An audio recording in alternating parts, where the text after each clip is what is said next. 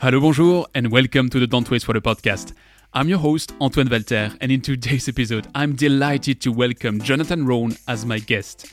Jonathan is the president and CEO of Axine Water Technologies, a company specializing in the on-site treatment of the toughest organics in industrial wastewater.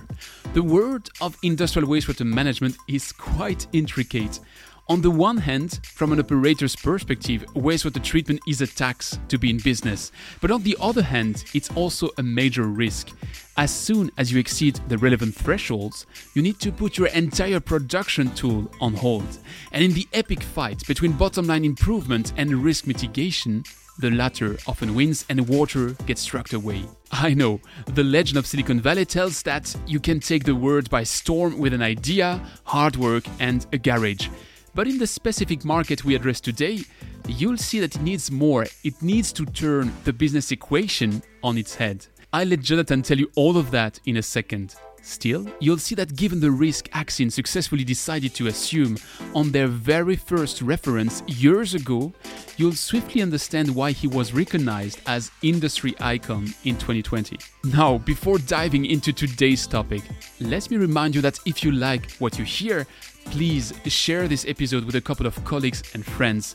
Thanks to all the ones I see doing it, it's heartwarming to see our water community grow week after week. So really do it, and I'll see you on the other side. You're listening to Don't Waste Water, the podcast that helps water professionals to improve their wastewater treatment, optimize their operation costs, and keep up with the latest market trends. This podcast is brought to you by GF Piping Systems. As a leading supplier of piping systems made of plastics and metal, GF Piping Systems is the global expert for the safe and reliable transportation of water, chemicals, and gas.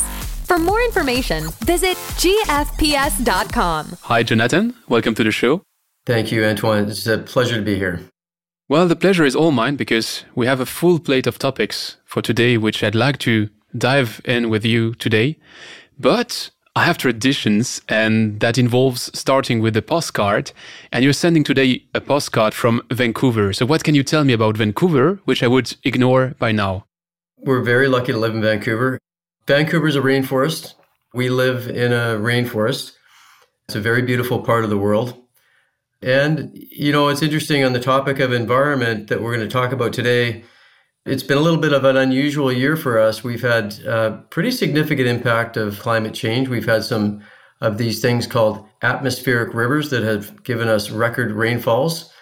And in the summers, we have a huge forest here in British Columbia. So we seem to be alternating between wildfires in the summers and atmospheric rivers. So extreme swings in what we're dealing with. But we live on the ocean. It's a rainforest and it's very beautiful here and the people are lovely. So the atmospheric rivers is really a topic which is coming back and back now because with these extreme events, more and more technologies and technology companies try to catch a bit of that water. But despite the hints, that's not what we will be discussing today, but more to that in a second. Before, I'd like to better know you. And when I was preparing for our discussion, I've seen different ways to introduce you.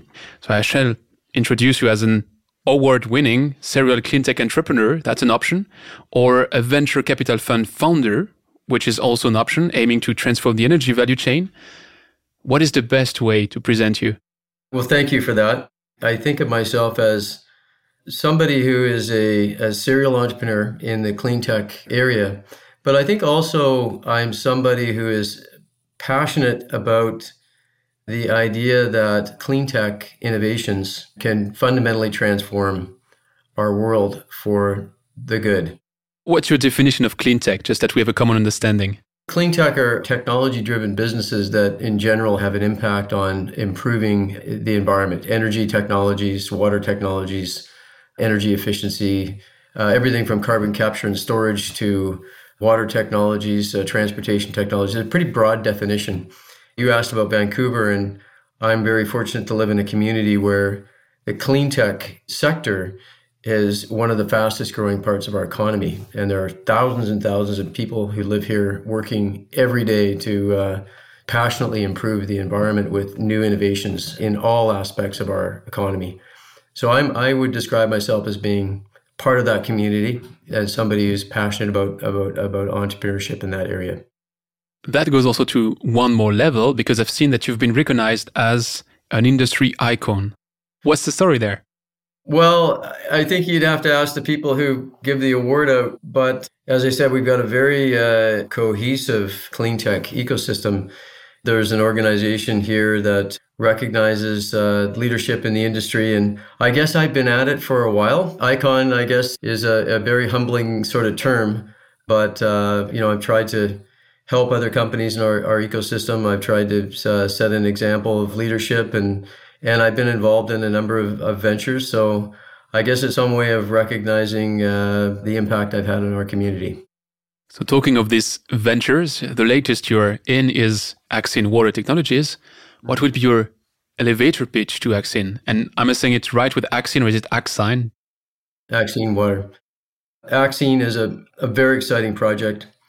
The whole reason we started Axine was a recognition that we are increasingly creating synthetic chemicals when we manufacture virtually any product you can think of, from pharmaceuticals to chemicals to automobiles to semiconductors. And the wastewater that's generated by manufacturing plants is increasingly complicated. It's got a lot of these very difficult to treat synthetic chemicals that don't easily break down and biodegrade in the environment. There's no obvious solution for how to treat those. And so therefore, many manufacturing plants are resigned to the fact of having to truck this water off site somewhere to be incinerated. And we think that that's a terrible idea. So we've created a solution that we can treat that water on site with a disruptive technology and do it as a service, so that our customers can focus on what they do and we can take care of these complicated wastewaters. So we treat industrial wastewater with these complex organic chemicals as a service under multiple year service contracts, generating recurring revenue in partnership with our customers. And it's a disruptive technology, disruptive business model, and we're making an impact in the markets we're at. There's a lot to unpack in what you just explained, but we'll unpack it by sequence during the deep dive we will have together. I'd like to go back to the beginning of Axine. You said were you involved in the creation of the company? I was. In fact, it's an interesting story because it's the story of, how many of these companies start. I had finished working in my previous company, and I was doing some work with a couple of clean tech venture capitalists and looking at their deal flow and helping them curate some of the opportunities that they were seeing. And I was introduced to the technical founder of Axine, and she was a PhD materials engineer. She had left a fuel cell company, and she had a vision to take the idea of electrochemistry, because fuel cells are all based on electrochemical processes, and apply it to wastewater. She had built some prototypes in her garage, and she was working away with different types of wastewater to try to figure out how to use electrochemical oxidation to break down and destroy these chemicals in a new way to solve what she believed was a big problem. And I was immediately taken by her passion and her ideas. I knew nothing about water or wastewater at the time. And, you might argue that I'm still learning a lot. It's a complicated area. But we formed a relationship in to explore how we could commercialize her technology and take it to market. And so that venture capital firm ended up investing in the company. We brought in new investors. And so she and I partnered to take the company forward. Fast forward to today, I think we're realizing her original vision of that she had for the company. I don't want to fast forward. I want to understand that path, because it's something we've been discussing regularly on that microphone, how having a technology isn't sufficient in the water industry. You have to make a dent and you have to battle.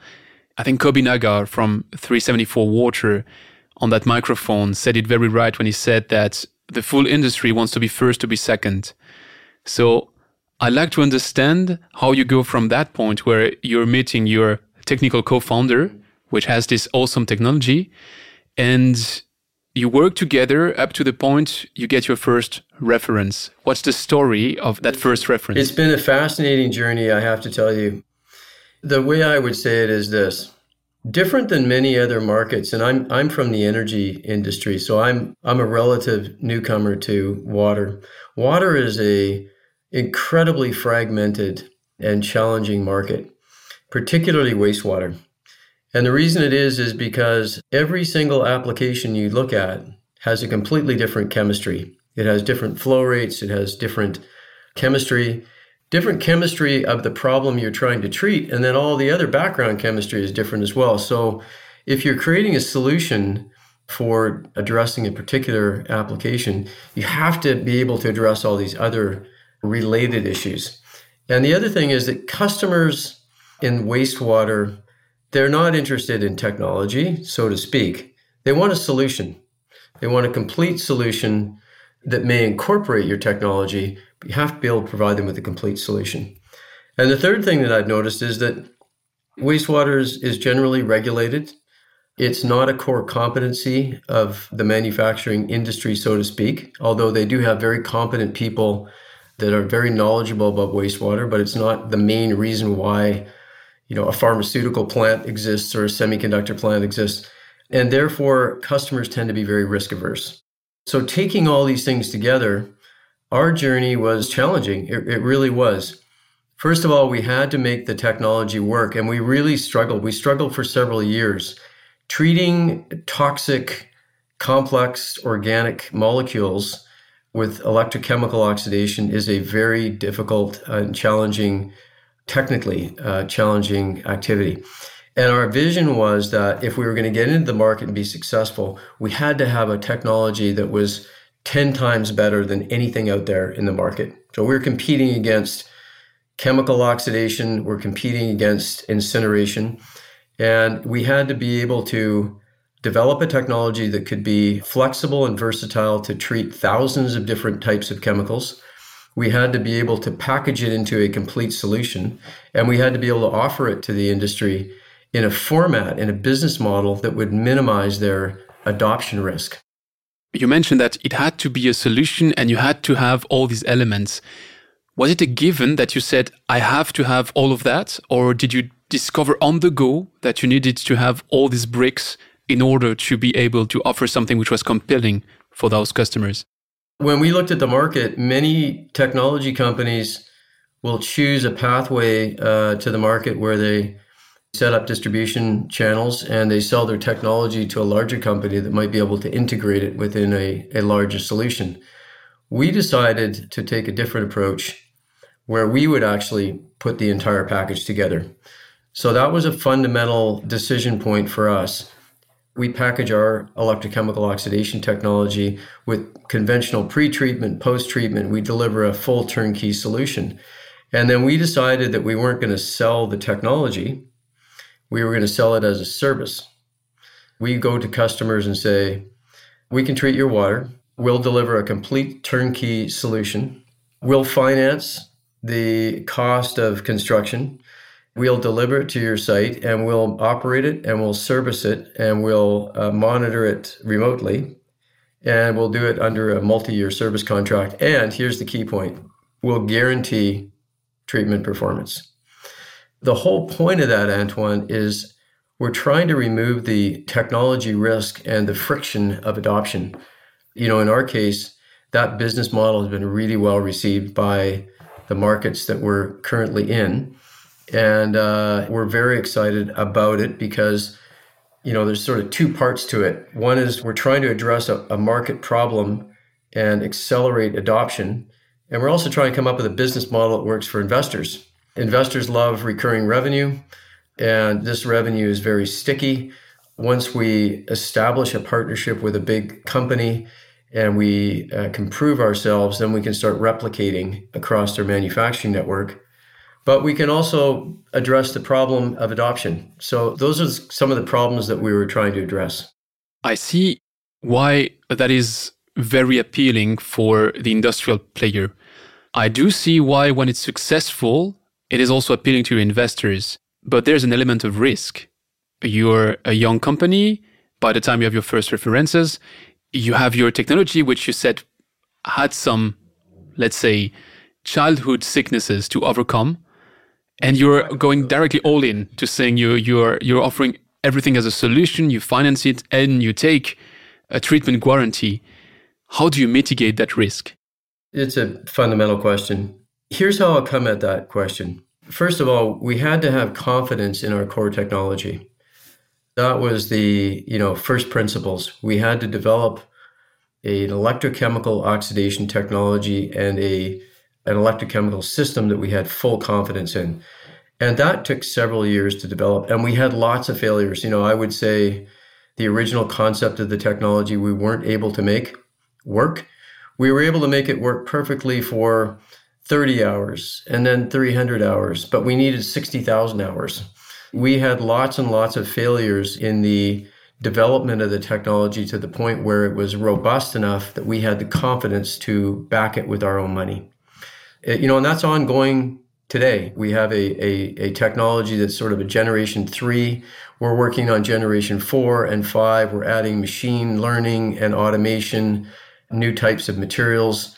It's working beautifully in the field, but we're not stopping with innovation. So that's the core of what we're doing. Secondly, we had to have a sophisticated enough and experienced enough team to be able to own the entire value chain. You think about it, we're not only developing the technology and we're continuing to innovate with the technology, we have to be able to take that technology and package it into complete turnkey systems. And then we have to be able to finance it. And we have to be able to deliver it to the field and set up a service operations network worldwide with a small company. So we have a whole value chain that we have to put together. And that requires a certain level of experience and knowledge, technical and business acumen to be able to do that. And it's not easy. But I do think that it has introduced a new type of standard in the market that customers don't need to understand how these very challenging wastewaters are treated with a high-tech solution. So if they're buying the technology, they need to know everything about it. And in our case, it's not just the hardware, the software that we use to acquire the data, which tells us how the system's performing. The two pieces go hand in hand. So it's very difficult to hand that off to a customer and let them take the risk.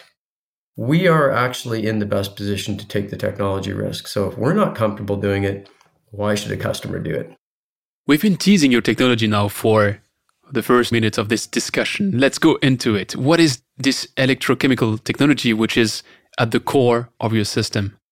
Well, first of all, electrochemical treatment of wastewater has been around for a long time. And electrochemistry is used widely in a number of different applications. What we're doing is electrochemical oxidation. And there have been, as a long history of development work of electrochemical oxidation of challenging complex organics. We are taking this to the next level. So what we do is we combine advanced materials in an anode-cathode configuration, and we apply electricity to those advanced materials. And that allows us to generate what's called a hydroxyl radical. One oxygen, one hydrogen, and you've heard of this before. One of the most reactive oxidants that can be produced. They're hard to make. And then we put these catalyst-coated electrodes into a reactor configuration. We turn on the electricity and we flow the water through the electrodes. The pollutants come in contact with these OH radicals. And the OH radicals grab onto the molecules and they tear apart the molecules. They break the bonds within the molecule and they progressively oxidize those molecules back to their basic building blocks: hydrogen, oxygen, nitrogen, CO, CO2. And so these are benign gases that are then just released to the atmosphere. And people have been trying to do this for a long time. We have commercialized it and now we're perfecting it. And now we're making it cheaper and more efficient by improving the application and the use of data and then the operation to make it more efficient and lower cost. We'll go to the operation of the system, but on the technology itself, You mentioned how wastewater is a scattered field with many companies addressing many different types of water in many different environments. You have an interesting and different way to produce those hydroxyl radicals. Nevertheless, there are many companies which have many different approaches to generate the hydroxyl radicals. What makes you different in the middle of that almost red ocean of advanced oxidation? Thanks for asking that question. There are many ways to make OH radicals in many different processes. Advanced oxidation processes are probably the most well-known, and there's many different combinations and configurations. So we don't use any oxidation chemicals in our process. What I would say is that in any application, you have to get to the point of saying, here's the treatment cost per unit volume. So cost per cubic meter, cost per gallon. Our sweet spot is in the industrial wastewater that has a concentrations of organics that are in the several thousands of milligrams per liter. And we're able to take those down to subparts per billion, or in the case of PFAS, parts per trillion. That's where we're hyper competitive. And the other area we're competitive is advanced oxidation can work extremely well with in some applications. We have not seen a molecule that we have not been able to completely mineralize and destroy. And that is a unique competitive advantage, and we can do it cheaper and more reliably with full performance guarantees that we provide over multiple years. And so I think we're bringing a very competitive solution to the market, both from a performance basis and from a cost basis. And treating oxidation of industrial water is complicated. Oftentimes, the oxidation process creates other mixed oxidants and byproducts, and our solution completely destroys all of those. So we have to be able to guarantee that. Without getting into the real nitty-gritty of it, those are a few of the areas where we see ourselves being very competitive. There is one thing which really intrigued me about your technology, and I'm not sure I have understood it in my preparations to be really transparent with you. I've seen zero liquid discharge processes in the past. I've seen advanced oxidation processes in the past. I'm not sure I've ever met a zero solid discharge process. So that means that when you're going to this mineralization step, you're also going to gasification. So everything you have as an output is gas. Correct. Can you explain me that? Yeah, there's no solid or liquid waste produced from our system. So these are solid state electrodes. The water is flowing through the electrodes and the oxidation happens. I mean, we've talked about the primary oxidation mechanism being OH radicals, but we also produce secondary oxidants. And we also transfer electrons directly from the surface of our electrodes to the chemistry of the pollutants. So there's multiple oxidation steps, but we do not produce any solid or liquid waste. Everything, the treatment process produces trace byproduct gases. And when I say trace byproduct gases, for any customer, we have to be able to quantify those, and they are extremely low concentrations, and they have to be, of course, validated and tested and so on, but they're all released directly to atmosphere. I've seen two kinds of application in the references you had featured on your website. They are going, from my understanding, in two different directions. So I'd like to understand that. In some of your references, you have several pretreatments to concentrate the effluent, and then it goes to your proprietary technology, and you have this gasification or zero liquid and zero solid discharge. And in some other applications, you are a pre-treatment step, which enables to have a more effective and more reliable water reuse system. So in that case, there is a liquid discharge, but an ultra pure or quite clean liquid discharge. How is it that you're in those two extremes of the scope? You've done your homework. Very good observation. Maybe it makes sense just to talk about the market application as well, because that's relevant to the question you asked. The primary market we're focused on initially has been the pharmaceutical market. What we've become really good at and expert at is treating active pharmaceutical ingredients in pharmaceutical wastewater. And so when I say active pharmaceutical ingredients, I mean everything from antibiotics to antiparasitics, hormones, steroids, cancer therapies. And these APIs, they get into the wastewater because during the manufacturing process, the plants have to rinse out the reactors that produce the APIs in the first place. And so they pick up trace amounts of these APIs and they end up in the wastewater stream. So we have a variety of different treatment applications for that problem.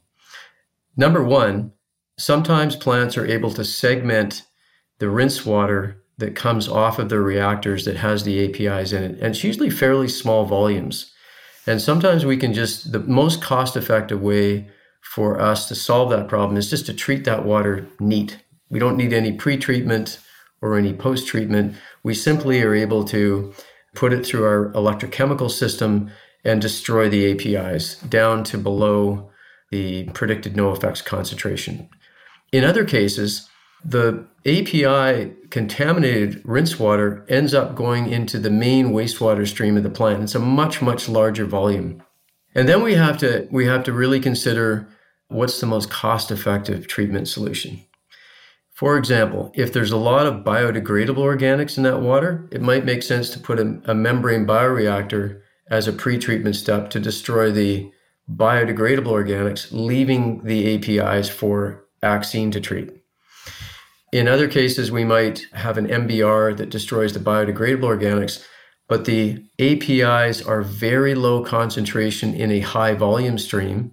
So then we will use an RO system, and the RO system will concentrate the APIs into the RO reject, and the RO permeate can be discharged or reused. And the reason we like to concentrate is because it reduces the cost of our solution, because we have a smaller stream with a higher concentration of APIs. So sometimes we'll use an MBR because it's much cheaper to treat biodegradable organics with a biological process. Sometimes we'll concentrate the APIs using an RO system. And sometimes we'll just treat the water neat, depending on what the application is. This really underscores something you and I talked about before. Every single application is different. So you have to be able to quickly evaluate what the composition and volume of the water is, what's the right pre-treatment process in order to provide a solution that's the most cost-effective for the customer. So that means that for you, the first step in any kind of project is going to be to take a sample of the water or the API or the backwash or the stream you will have to treat, and to determine what's going to be the best strategy, and then come up with a treatment train.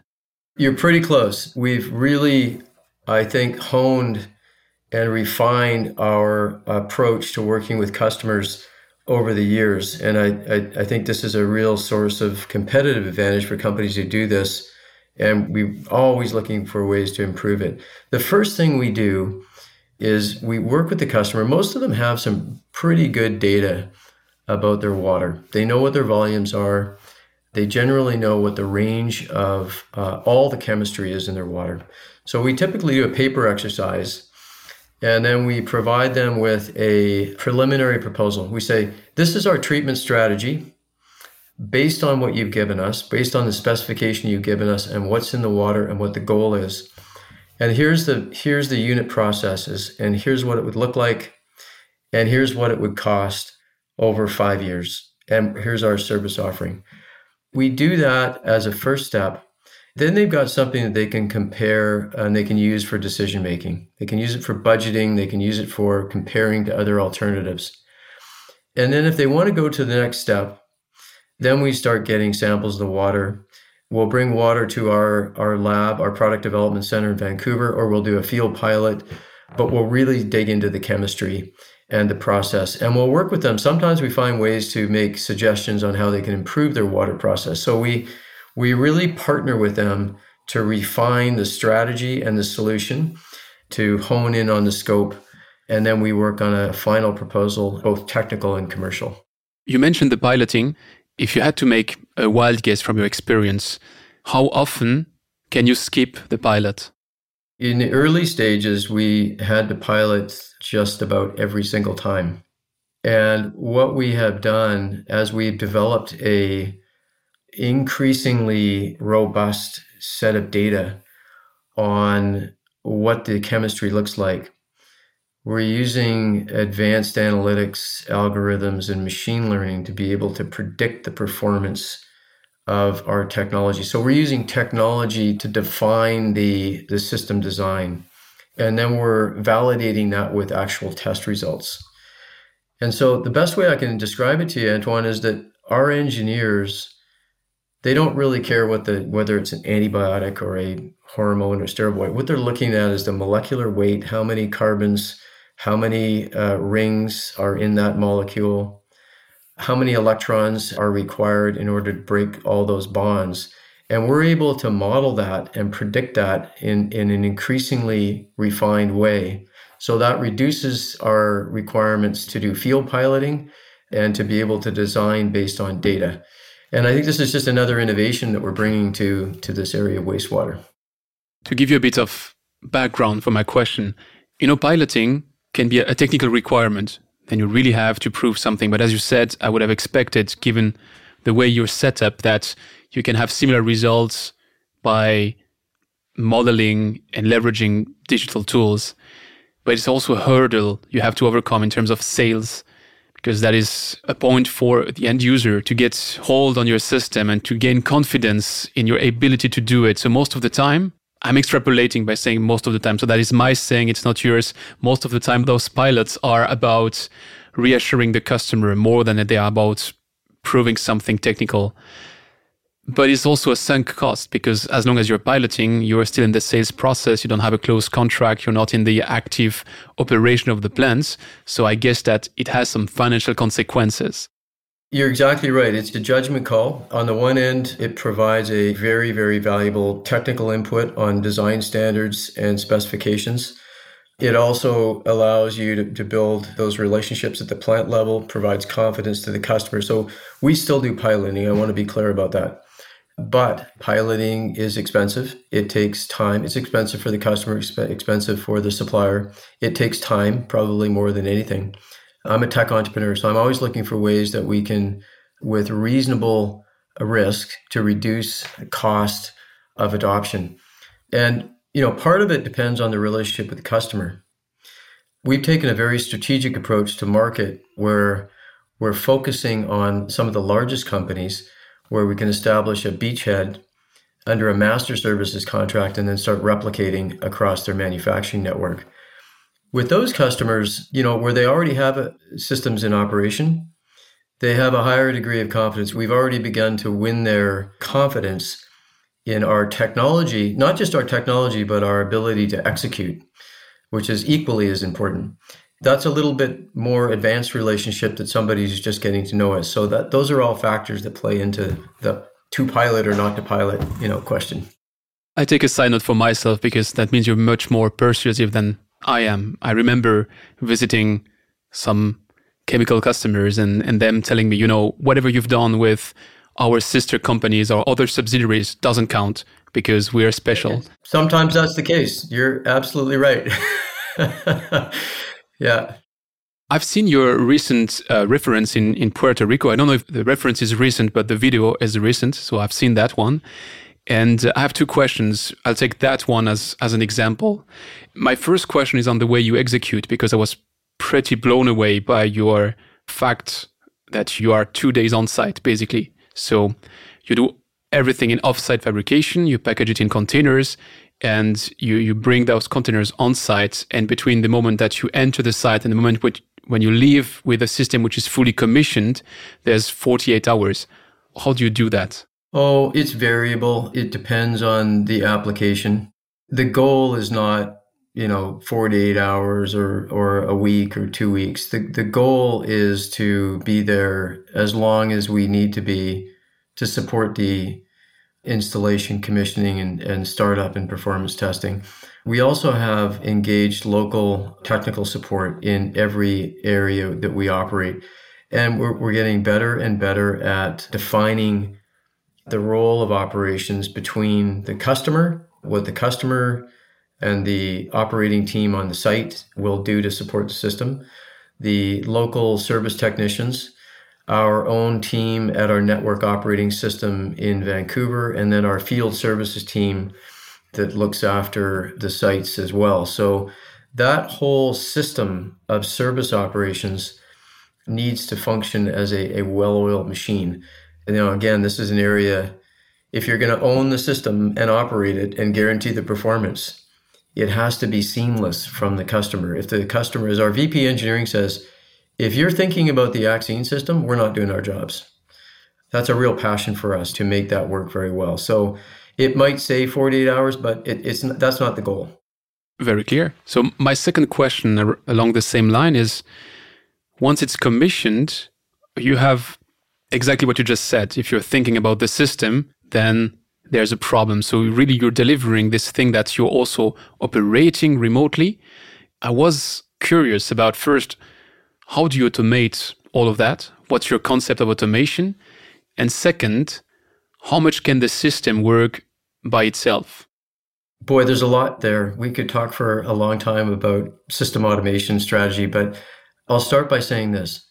Our systems are designed to operate 24/7 without operator intervention. Things go wrong, pumps fail, joints fail, electrodes fail. That's normal industrial process equipment. It's very important to us that we have a locally engaged field services team that are able to respond within hours if required. All of our systems are wirelessly connected and stream data back to our network operating system. And it starts with the core electrochemical system. Those reactors are monitored 24/7. And when we do the testing and we do the commissioning, we establish what we call the heartbeat of the process. And it's a data heartbeat. And it's algorithms that give us the operating data signature of how those electrodes and how those electrochemical system is functioning in normal operation. And if that data heartbeat and that data signature goes outside of our error bars, we're notified immediately. And usually it's one of two things are happening. The wastewater is out of specification, or there's a problem with the electrodes. And electrodes are a consumable. They do need to be replaced periodically. They don't fail suddenly, but they will degrade over a period of time. And we always have backup electrodes on site. But we start with all of that data comes back into our network operating system, and it's all set up to provide us with alarms. And then that goes out to our field services crew.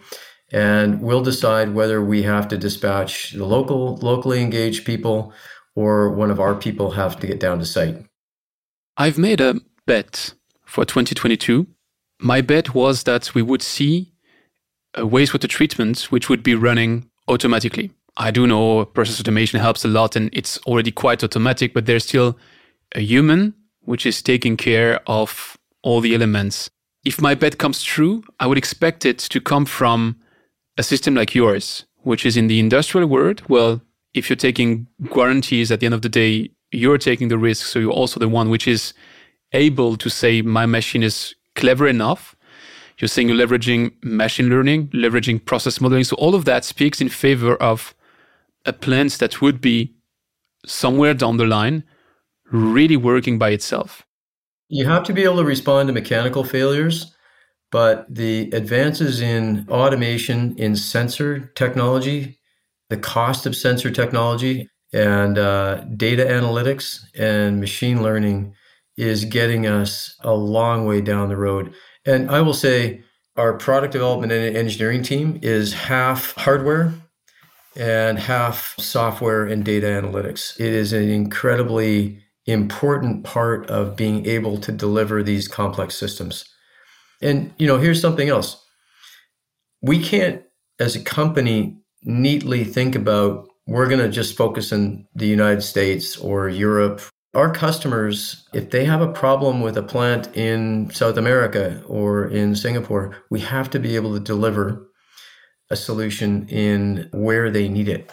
So that means that we have to be able to design, build, deliver, execute, service, and monitor wherever their facilities are worldwide as a small company. And one of the advantages of the pandemic was that it was the great leap forward in industrial automation. And it has taught us through necessity to be able to do this faster and better, and made it an urgent priority throughout the company. So it's a passion for us. And we're not 100% there, but we are a long way. And I think that is a source of know-how and competitive advantage that will stand us in good stead for years going forward. You mentioned you were a small company. How many people are working for Axine today? We're just over 30, and we're adding people every month. We're in a pretty big growth phase. And what's the driver to that growth? I would say it's successful beachheads with multinationals that are earning confidence in the market and driving adoption, number one. Number two, we have some very exciting new applications that we're working on in the world of PFAS that we haven't talked a lot about, but we think that's going to be an exciting new market for us as well. So if I try to recap all of that, that means that you have a differentiated technology, you have an approach with a full system as a service, you have a market which is booming, which is a good and a bad news because, this PFAS topic is here to stay. I mean, forever chemicals are by definition here to stay. In a nutshell, you have a business which is highly scalable. So does that mean you are on a path for hypergrowth? Is it some things you're seeing for the future vaccine, or is it like a buzzword which I should put back where it belongs as a buzzword? And I think hypergrowth is one of those dangerous words that gets thrown around. Depends on how you define it. I usually throw it once per podcast, so I'm one of these guys that throws around quite a lot. I think the sustained momentum and growth is very exciting for Axine. These are industrial processes. All of our unit processes are modular and scalable, but they are custom designed, custom delivered systems depending on the water. And the exciting part about our revenue is that our revenue model and business model is that we're stacking recurring revenue on top of recurring revenue. So we've got a pretty exciting growth path from a revenue generation standpoint and a scale-up standpoint. So if you think about hypergrowth in water, maybe it would be, but I think it's going to be steady, sustained growth. And we all have experience of this in industrial process technologies. We need to make every system work really, really well. We need really happy customers. That's the most important thing for us. And that's what's going to drive growth for us. So making sure that we, and we're not selling equipment, we're selling services. So we have very tight relationships with our plant customers and manufacturing customers. That is so important to us for sustained growth. If you're looking in my crystal ball and I'll let you decide in 5 years, in 10 years, where will Axine be first, and what will tell you that you've succeeded? Just stepping back for a moment, this whole area in industrial wastewater, in water in general, of these persistent, complex organic molecules, I think is a megatrend in industrial water. It's kind of below the surface, but I think the antibiotics, the concerns about AMR, antimicrobial resistance in the pharmaceutical industry has created kind of a tsunami of work at the manufacturing plant level to ensure that risk is taken care of. I think PFAS is another one. I think there are other areas within the chemical industry of these synthetic chemicals. So I think from a market fundamental standpoint, I just see increasing pressure on manufacturers across the board to treat water, and here's a novel idea. Let's take the clean water into our plants and let's put it back as clean as we got it. That's really, if you think about the other trends around ESG and how companies are thinking about do no harm and harm reduction with their manufacturing process, I see there's just a mega trend. So within that context, our goal at Axine is to be the world leader in providing solutions for manufacturing plants around the world, starting in the farm industry, moving into the chemical manufacturing industry and other sectors, and to continue innovating and improving our product roadmap is very, very robust from a hardware and software. We see opportunities for dramatic improvements in cost and performance, expanding our markets based on innovation. Those two pieces are, I think, what's going to drive us to being a world leader in this area. Sounds like a path to glory and victory, but I wouldn't have expected anything different from an industry icon. So I think we're closing the loop somehow. I think that makes for a perfect conclusion for that deep dive. Unless I've missed an elephant in the room, I propose you to switch to the rapid fire questions.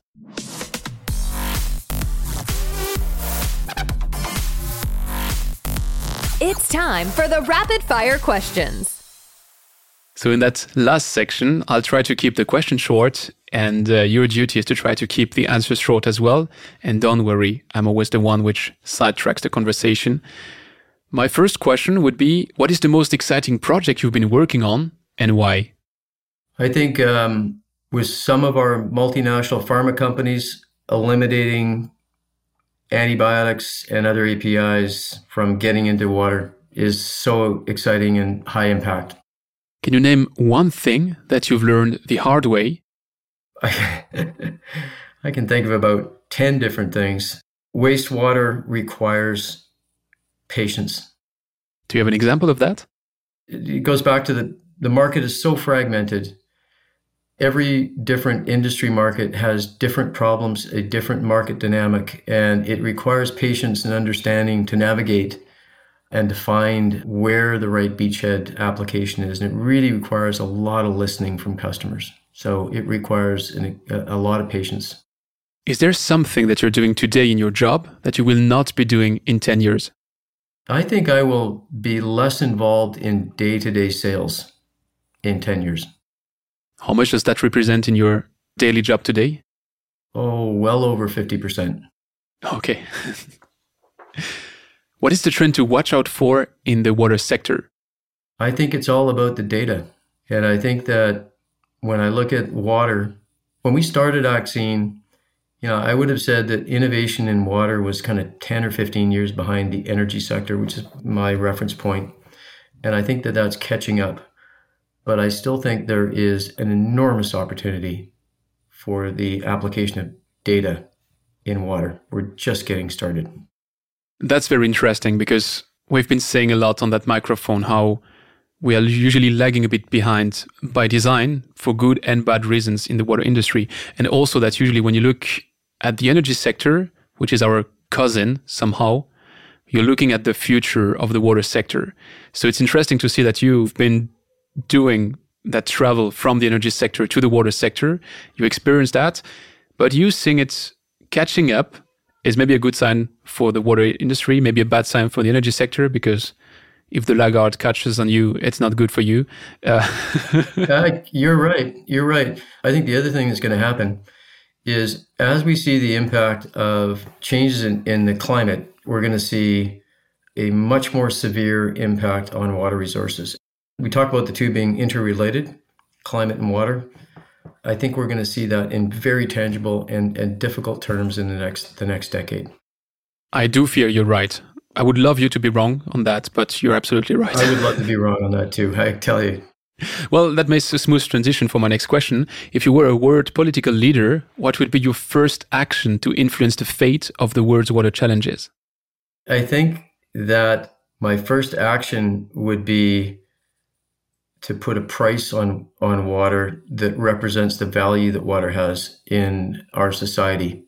When I started in the energy industry, there was no price on carbon. A price on carbon is having a dramatic impact on the market, on the economics, and the adoption of solutions. And I think that continues to be a gap today. Water is too cheap. Yeah, I don't want to sidetrack you here because if I do, we are up for a totally new episode.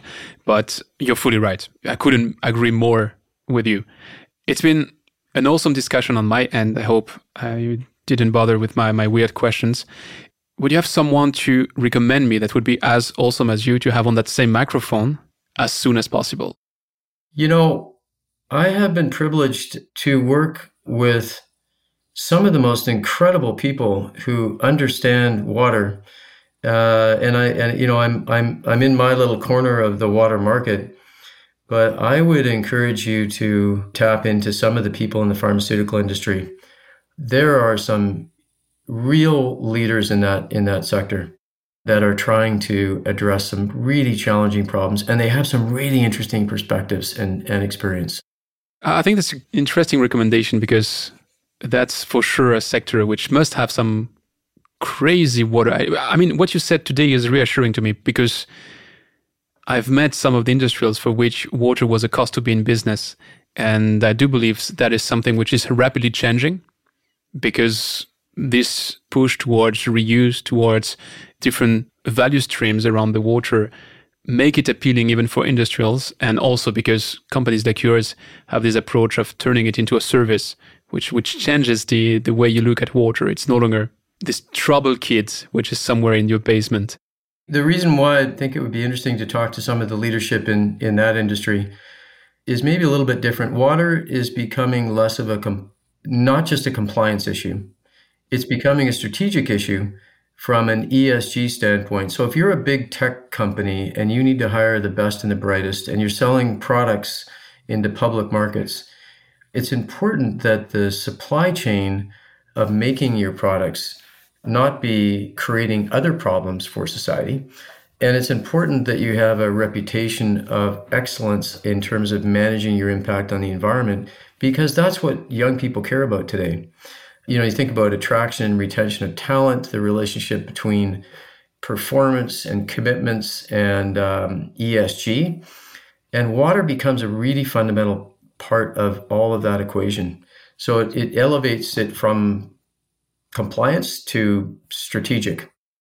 Thanks for the precision and absolutely interesting topic. So thanks for the recommendation as well. Jonathan, it's been a pleasure to have you on that microphone. If people want to follow up with you, where shall I redirect them the best? They can go to our website, www.axenewater.com, and they can get a hold of us directly through the website. Like always, all these links are in the episode description, so have a look there. It's been a pleasure, and I'm not saying if, I'm saying when you're that world leader in the solutions in that field, I'd be happy to have you back on that microphone to check on the next step of that fascinating path. Thank you very much, Antoine. Thanks. Thanks for listening to Don't Waste Water. This podcast was brought to you by GF Piping Systems. Loved this episode? Head over to Apple Podcasts to subscribe, rate, and leave a review. See you next time.